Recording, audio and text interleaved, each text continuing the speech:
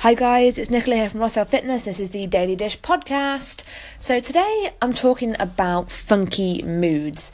So getting into a funky mood is something that I know that I personally struggle to throw off, and I know that I reckon it comes from being a teenager. You know, we learn how to act out, and usually completely against our true personality. We act in a way that befuddles our family, our friends, and even ourselves when we get back into our right mind. And getting into a funk can happen for all kinds of reasons. You know, someone could irritate you, you might get cut up on the road with someone's bad driving, you know, you might spill a pint of milk, you might drop something, you might hurt yourself, you might just wake up feeling a bit funky.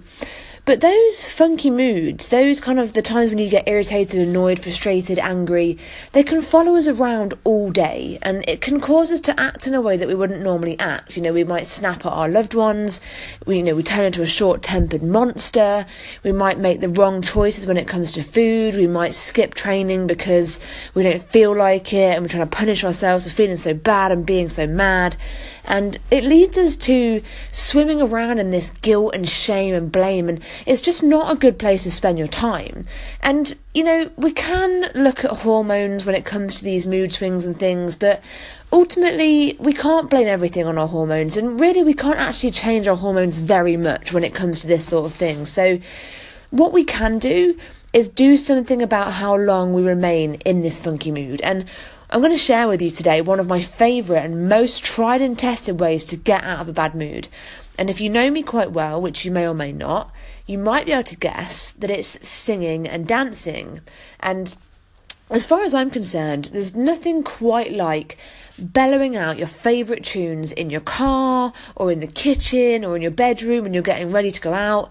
And it's a tremendous energy release, and paired with the patented bum wiggle or shoulder shrug that you've perfected as your dance move over the years, it's a real struggle at that point to remain a sourpuss. You know, you can't help but have a giggle at yourself.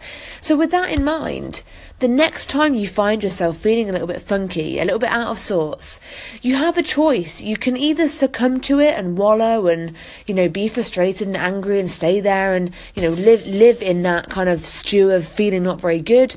Or you could try it my way, you know, give it some wriggles, belt out your favourite songs and force your physiology into a different state, because the way you feel and the way you think dictates how you the things that you do. If you feel bad, you often act bad. If you feel good, you make better choices. And this is why I'm talking to you about this today. You may have been thinking, Nicola, what on earth is the point of all this? And this is the point, because I know that you often feel out of control with your weight loss, with all the things that lead up to making the choices as to whether you achieve your weight loss or not. And what I'm telling you is that you have the power over your moods.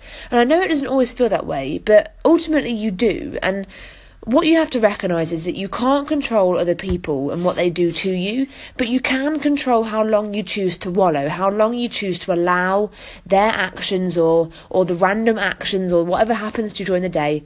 You can choose how long that it affects you for. So, you know, we have to find a way of moving you from that kind of raw emotion to a place where you feel like you're getting the control back. So, you know, it's really very simple. You know, your feelings dictate how you act throughout the day, and your actions dictate your health and weight loss results. So I hope you can see how important it is to wrestle the control back from this pity party that we're so fond of having when something bad happens. So have a think about it.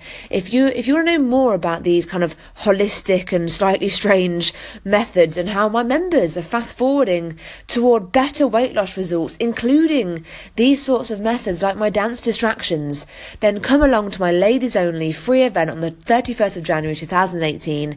Get your free ticket at www.rossellfitness.co.uk/event-jan18. I'll put the link in the notes to this podcast, so you can click on the link and get your ticket. Tickets are free. It's a chance to find out more information about health, fitness, lifestyle, and how everything works together, including your mindset, to impact your weight loss and how fast or slow that might be.